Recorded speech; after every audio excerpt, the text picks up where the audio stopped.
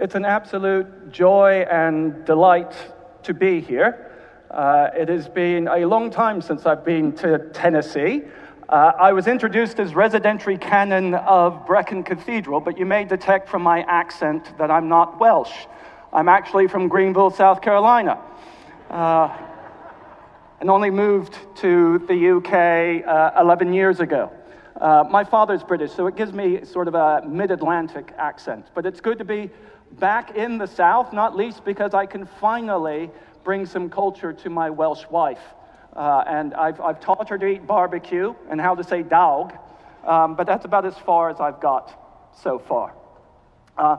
May I say how splendid to hear such a good choir. If you ever fancy singing in a 14th century Benedictine priory, let me know. We'll get you on our visiting choir list. And you poor fellows, you're going to have to sit through my sermon. Don't worry about it. I'm probably going to sleep through it because I'm jet lagged. So if you sleep through it, I won't notice. Okay? Does that sound all right? Good. So as we say in Wales, diolch yn fawr. Thank you very much for having me here. And I look forward to Sunday school, and I look forward to this whole week. And I will begin with invoking God the Father, Son, and Holy Spirit in Welsh. En yr Tad, Mab, Ysbryd Glân. Amen. Have you ever noticed that God has an interesting sense of humor that usually pops up at the most inopportune times? I was reminded of this when I was looking at the readings for today. Because in a few days, at the conference that is being held here, I am going to be giving a whole talk on how the great 4th, 5th century Bishop Augustine of Hippo called for the church to embrace eloquence and wisdom, to be an eloquent and wise church. And then we get in today's epistle St. Paul saying, "Thank God I didn't come to you preaching with eloquent wisdom." Thank you, Paul. Fortunately, he doesn't undermine what I'm talking about, and he actually gives us a way into understanding the gospel reading for today, where Jesus calls for us to be both salt and light, and not to lose our saltiness, and not to hide our light under a bushel. And a good way of understanding what he's talking about is to go there via Corinth. And so I'm going to begin by giving you all something that you would love to do in the winter, and that is a brief holiday to sunny Greece. I'm going to take you to 1st century Corinth. In many ways, a place that would be very strange to us, but in many ways, the congregation perhaps being a little bit more familiar to us. Corinth was an interesting place to try and get a church going. It was at once a kind of New York City, a great commercial center, a great finance center, a place that was very wealthy from the commerce working its way from the Eastern Mediterranean to Rome. So it was kind of a New York City, but at the same time, not least because it was a place where lots of sailors visited and soldiers were based, that was known for, shall we say, its loose living. So you could say it was at once New York and Las Vegas. What happened in Corinth stays in Corinth. In fact, in the Roman Empire, to be called a Corinthian was worse than calling someone a Yankee. Marginally. And so it was a strange place, you might say, to try and get a church going. We might say it's exactly the kind of place you want to get a church going. But we must remember that at this point in the church's life, there was very little to connect a congregation to another congregation. When Paul set up a congregation and left them, they didn't have seminary-trained clergy. You may think that's a good thing. They didn't have even what we now call the New Testament.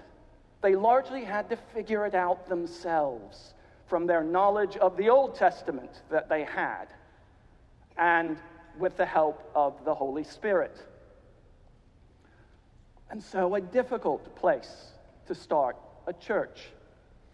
And lo and behold, not surprisingly, their Christianity very, very quickly began to look exactly like the kind of things that first century Greeks prized above everything else.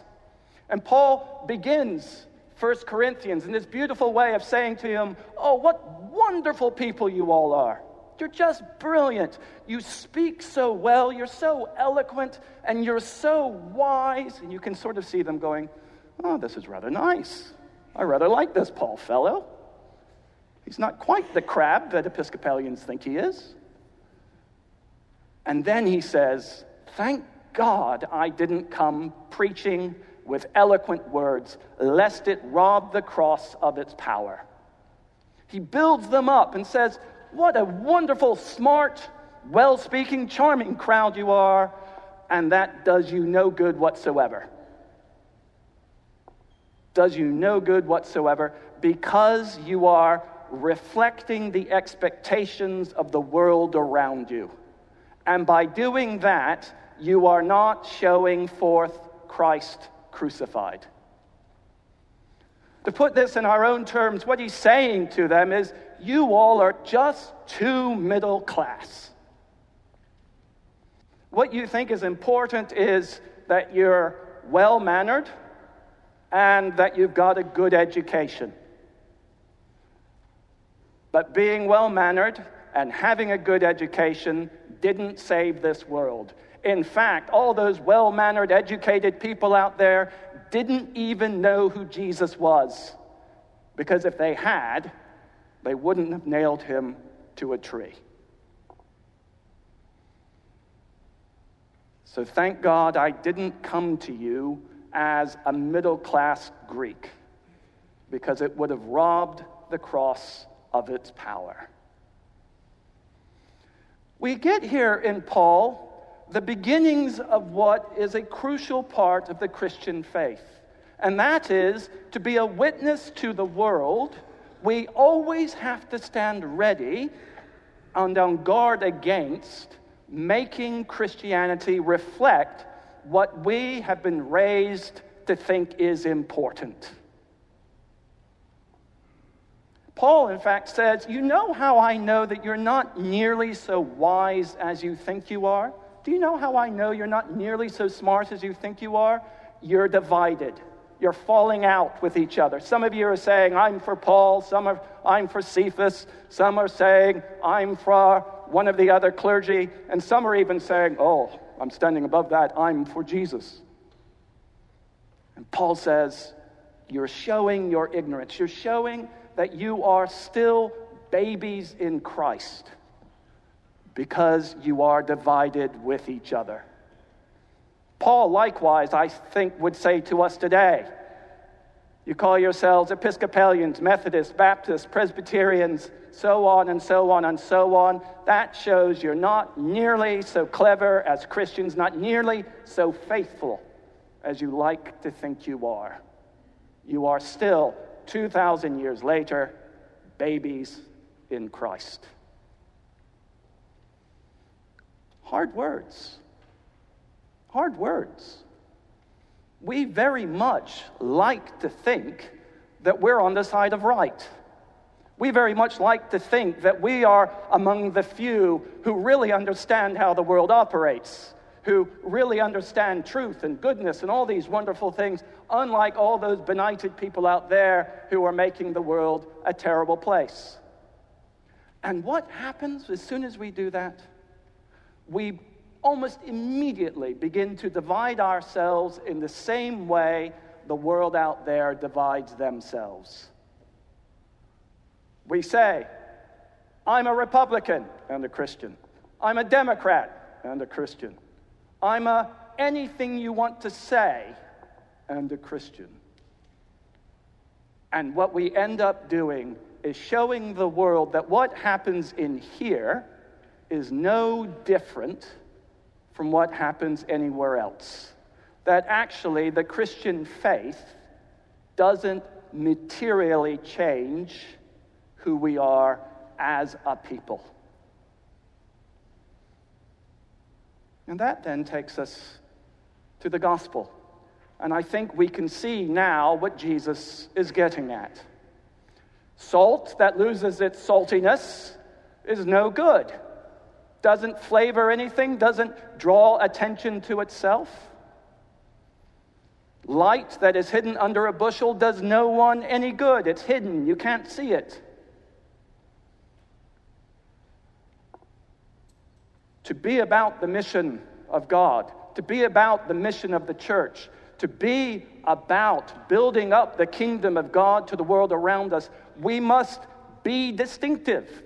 We must show not the eloquence of the world out there or the wisdom of the world out there, but God's own eloquence and God's own wisdom, so that we then can be salt of the earth and we can be light to people out there who desperately need the gospel, who are every bit as much tearing themselves into tribes and divisions as they ever were. In a world that is increasingly dividing itself into warring tribes, the world needs the church to be unified in love and in mutual building up, to show them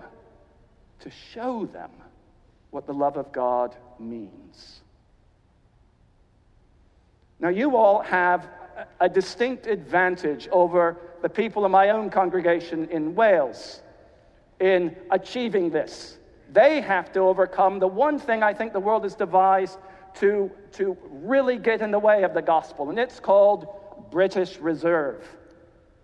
Getting Brits to get together is a bit like pulling teeth.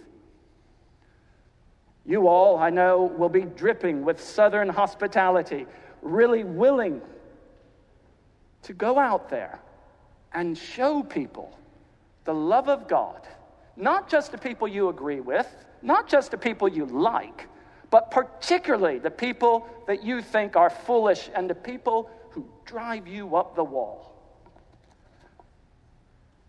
Those are the ones that God is calling you in humility, in your weakness, even in your failures, to go love.